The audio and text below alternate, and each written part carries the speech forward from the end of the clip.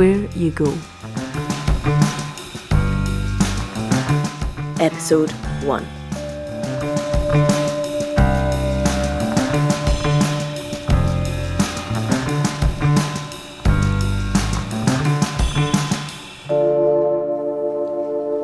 Once upon a time. That's how all good stories start, right? And they end with a happily ever after.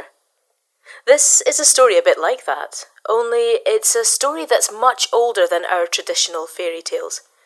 And it's a story that's not a story. It's a true story. It's a Bible story from a lawless time in the history of God's people.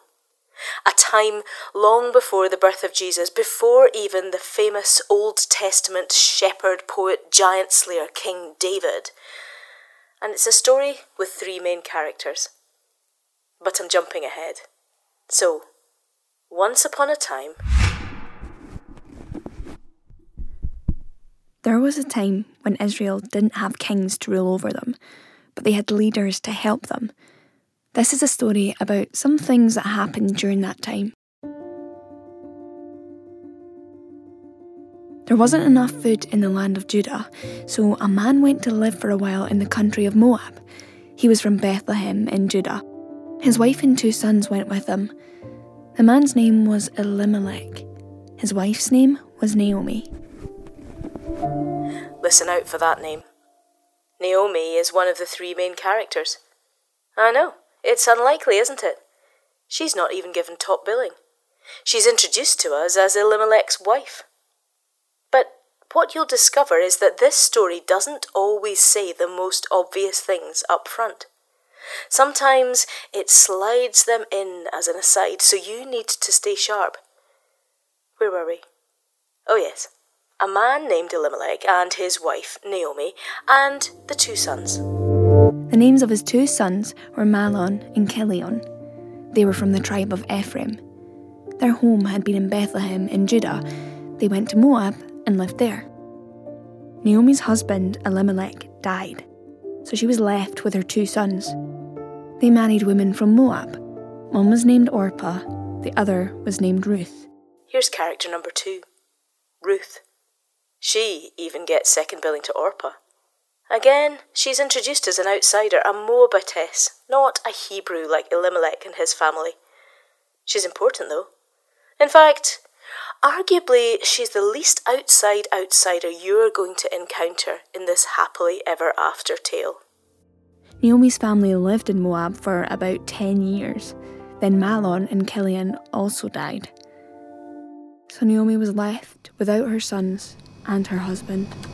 It's not a promising start. Here's Naomi.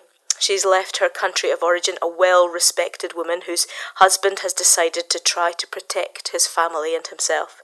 Escaping the famine and starting afresh in a new place may have seemed like a smart move, but abandoning their homeland has brought grief and sorrow.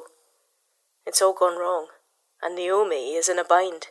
She can stick around in Moab, grieve the loss of her husband and sons, and try to make a new life for herself, but prospects for a foreign widow are not at all good in these times. But what other option is there? Go crawling back to Bethlehem and feel the pity of her friends and family? And what's she going to do with Orpah and Ruth? She probably thought about all this long and hard. We don't know how long for, but... While Naomi was in Moab, she heard that the Lord had helped his people. He had begun to provide food for them again.